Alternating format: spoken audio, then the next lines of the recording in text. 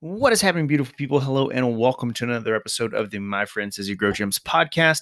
I'm your host, GR Hoff, and you're in the right place. If you are a gym owner, fitness pro, personal trainer, box owner that is looking to grow your gym, grow your business in ways that you, your team, your community, the people you serve, and not least importantly, your bank account are going to feel absolutely awesome about.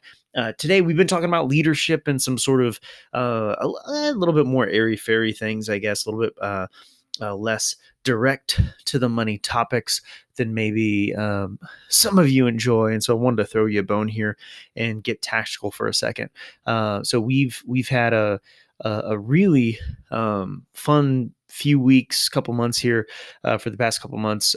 We just had a record month on the agency side of our business. We've had some really interesting developments on the for some of those new and longer term clients on the agency side that I think will be some interesting takeaways for you on the Facebook marketing side of things right now. So one of them is a basically a group pick hypothesis. So some interesting results from a really kind of surprising split test that we ran recently in multiple markets around the world.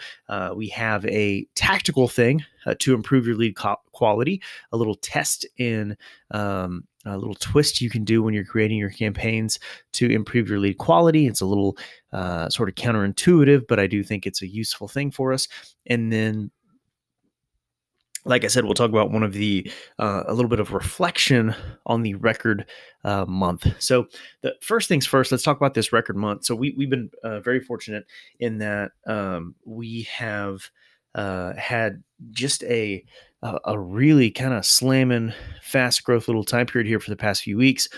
And I'd love to say it was because of some really ridiculous ad campaign and funnel and everything else. We have some really cool stuff that we're actually dropping out with a completely free trial for you guys. We'll have links here to come soon for that. Maybe check the show notes depending on when you are listening to this. But with all those projects going on and all the back end stuff and the like, frankly, almost ashamedly little external marketing that we've been doing, we've had a great couple months, and that is because we have taken care of the people that take care of us.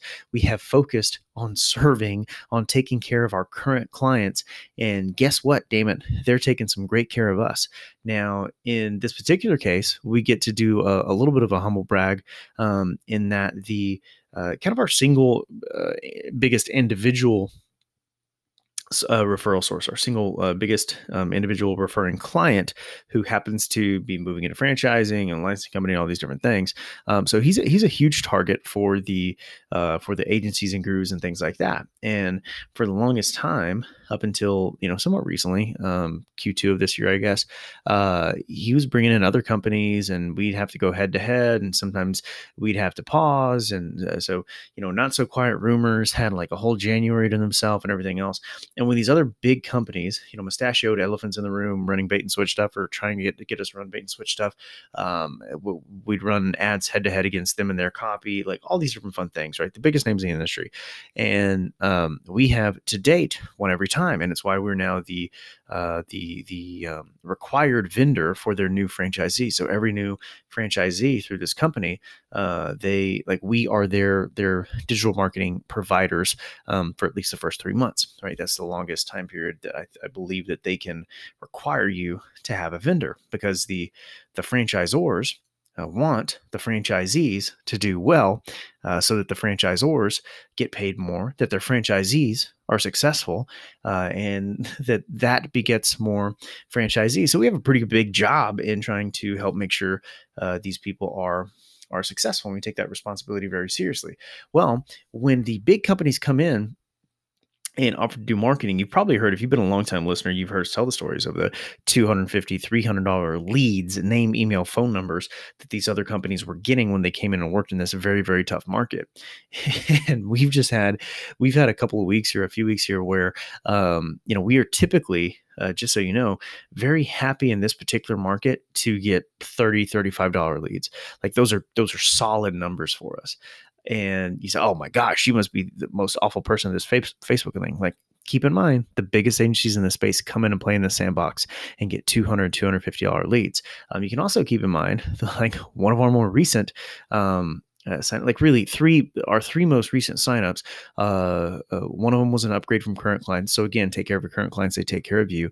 And then these two others are referrals. One of them had like $1.72 leads when we launched their campaigns just recently, right? Middle of pandemic, election year, all those fun things. The other had something like $4 leads when they launched, and the other had, again, like $3, $4 leads when they launched. So you can get really, really, really low cost leads depending on your market. And in some cases, it's just being a lucky idiot. That's where a lot of agencies kind of made their money so many years ago. And in some cases, you have to be really good at what you do and have some nuance to it. And we've been very fortunate in that what was $250, $300 leads from the big companies in this market, we've now been able to get $12 leads. That's as low as it's ever been in the past, 3 years. This guy's been running Facebook ads, and so it's awesome. And he's been a great source of referrals. And so what did we do? What's the lesson here? Is we focused like hell on making sure that we take care of the current people on our roster, that we make their results, not our growth and our ad campaigns and everything else, the forefront priority. Because when we do that, those people end up taking care of us. And that philosophy has, we've been fortunate enough to have that serve us well in our gyms, right? Going through this pandemic. And it's just good advice and a good reminder, I think, when you're listening to something. My hope would be that, oh yes, I'm the only person you listen to, but odds are you're listening to other people. You're looking for different resources, right? You're trying to learn and gain tactics and strategies and an upper hand on your competition and doing what you do. And this is just a nice reminder to focus on the people in front of you that are currently paying your bills, because sometimes that's the best thing that you can possibly do, right? Okay, so now on to the super fun, really quick tactical things on the lead gen side, on the Facebook ad side. First thing, let's talk lead quality. Okay, so if you've been doing any sort of cold traffic ever, regardless of the methodology, let's say Facebook ads, right? You probably have had issues with lead quality, and you'll hear a bunch of different answers from gurus and things like that. So one of them is to add interest in targeting and income and all these different things to the filters, to the interests on your Facebook ads. Those are things that Facebook does allow you to do. However, what we've seen, you're just going to, like, I want to make this a short episode so you can take our word for it, or you can test it yourself. That'd be actually the recommendation would be to test it yourself. What we have seen in the dozens and dozens and dozens and handfuls and handfuls and handfuls and handfuls and handfuls of markets that we've played in and tested this in is that when you add those interests, you add the income, you add all these different filters, because there's lots of stuff you can do. You can find, credit card spending, big credit spenders. You can find all these different things on Facebook. Is that it typically will increase the cost of the lead without demonstrably increasing the quality of the lead. And so what that means, like, I'll give our most recent test. Sometimes I can speak in English doing this. We spoke to 2 homeless people in like the first week of running these ads, and we were targeting people with household incomes of over 100K a year. Right. So these income filters do not tend to be hyper accurate, at least right now. Now that may change today, right? It may be changing as we're recording this.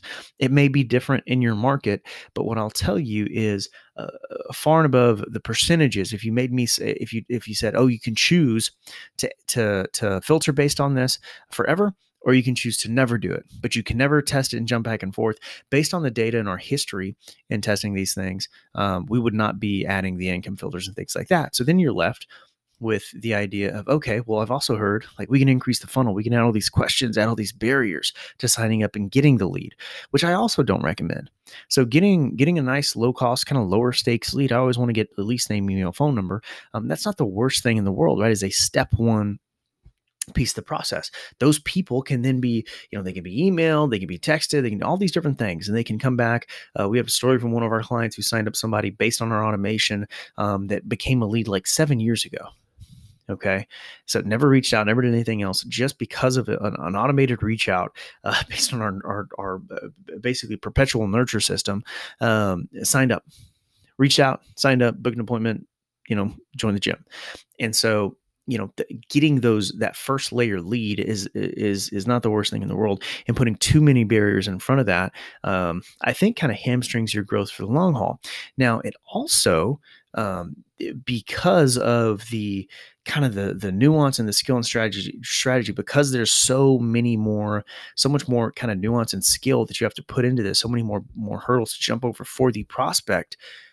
You typically have to have your shit together and have a ton of social proof and everything else kind of built in a much bigger way. You have to be much more established to be able to get something like that to work, to really fix the quote unquote fix the lead quality on the back end. And again, when you do those things, because of the numbers that you typically sort of inflate on the front end, your cost per lead numbers tend to go up. Your acquisition cost is not like the be all end all number is your customer acquisition cost, right? The cost of acquiring a customer.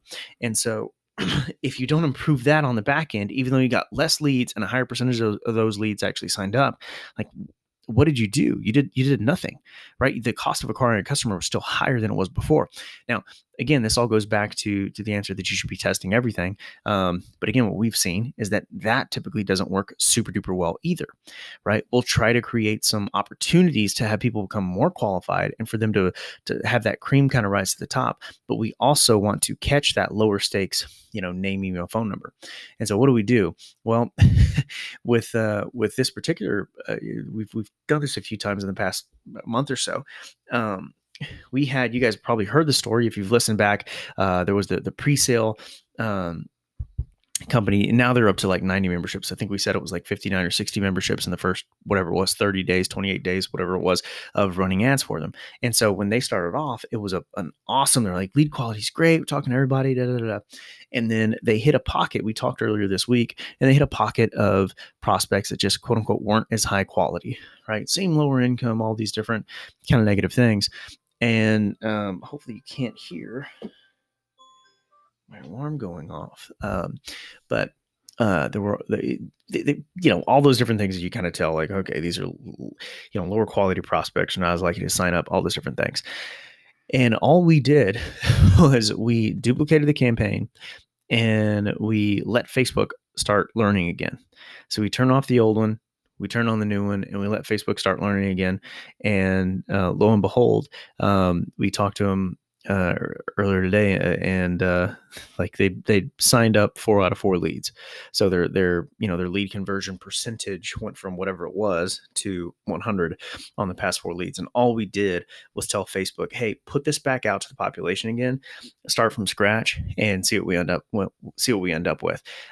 Is that going to work 100% of the time? No, but it can sometimes work, again, cheaper and just as well and or way better than adding, complex filters and things like that. Sometimes it's just as simple as duplicating a campaign, letting Facebook start learning it from scratch again. We can dig into the mechanics and everything else of it, but I want this to be over in let's say 2 minutes or less. So with that said, let's talk about the group pick hypothesis. So another super fun split test. If you are in any sort of market that is not hyper, just sort of fearful of Corona, like you're not in a market that is just all old folks home type people, then what I want you to do is test your old group picks. Now, I still want you to be operating your gym intelligently and distancing and all those fun things. Like, I want you to operate your gym in a way that is going to be safe and protect you and your family and your team and your customers and all those different fun things.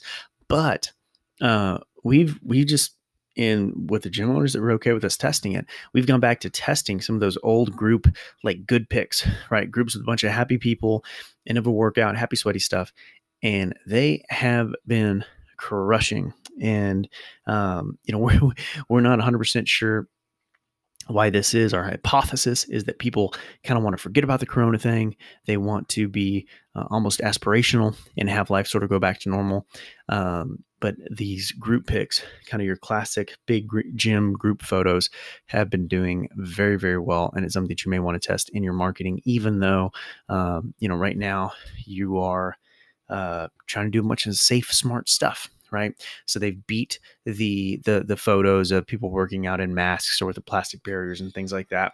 And it's just an interesting split test that I thought you might find some value from and that you can test in your own marketing. Now, if you would like us to help you in your marketing efforts, help you grow your gym, your business in ways that you and everybody else, including your bank account, are going to feel awesome about, you can head over to sellservesucceed.com and grab whatever awesome free gifts we have for you on going on right now. You can grab those off the website, or you can reach out and book a call at www.myfriendsayshegrowgyms.com. If you just want to skip the line, have a super duper high pressure conversation with us, we'd love to have you. So love and hugs. We'll talk soon. See you in the next episode.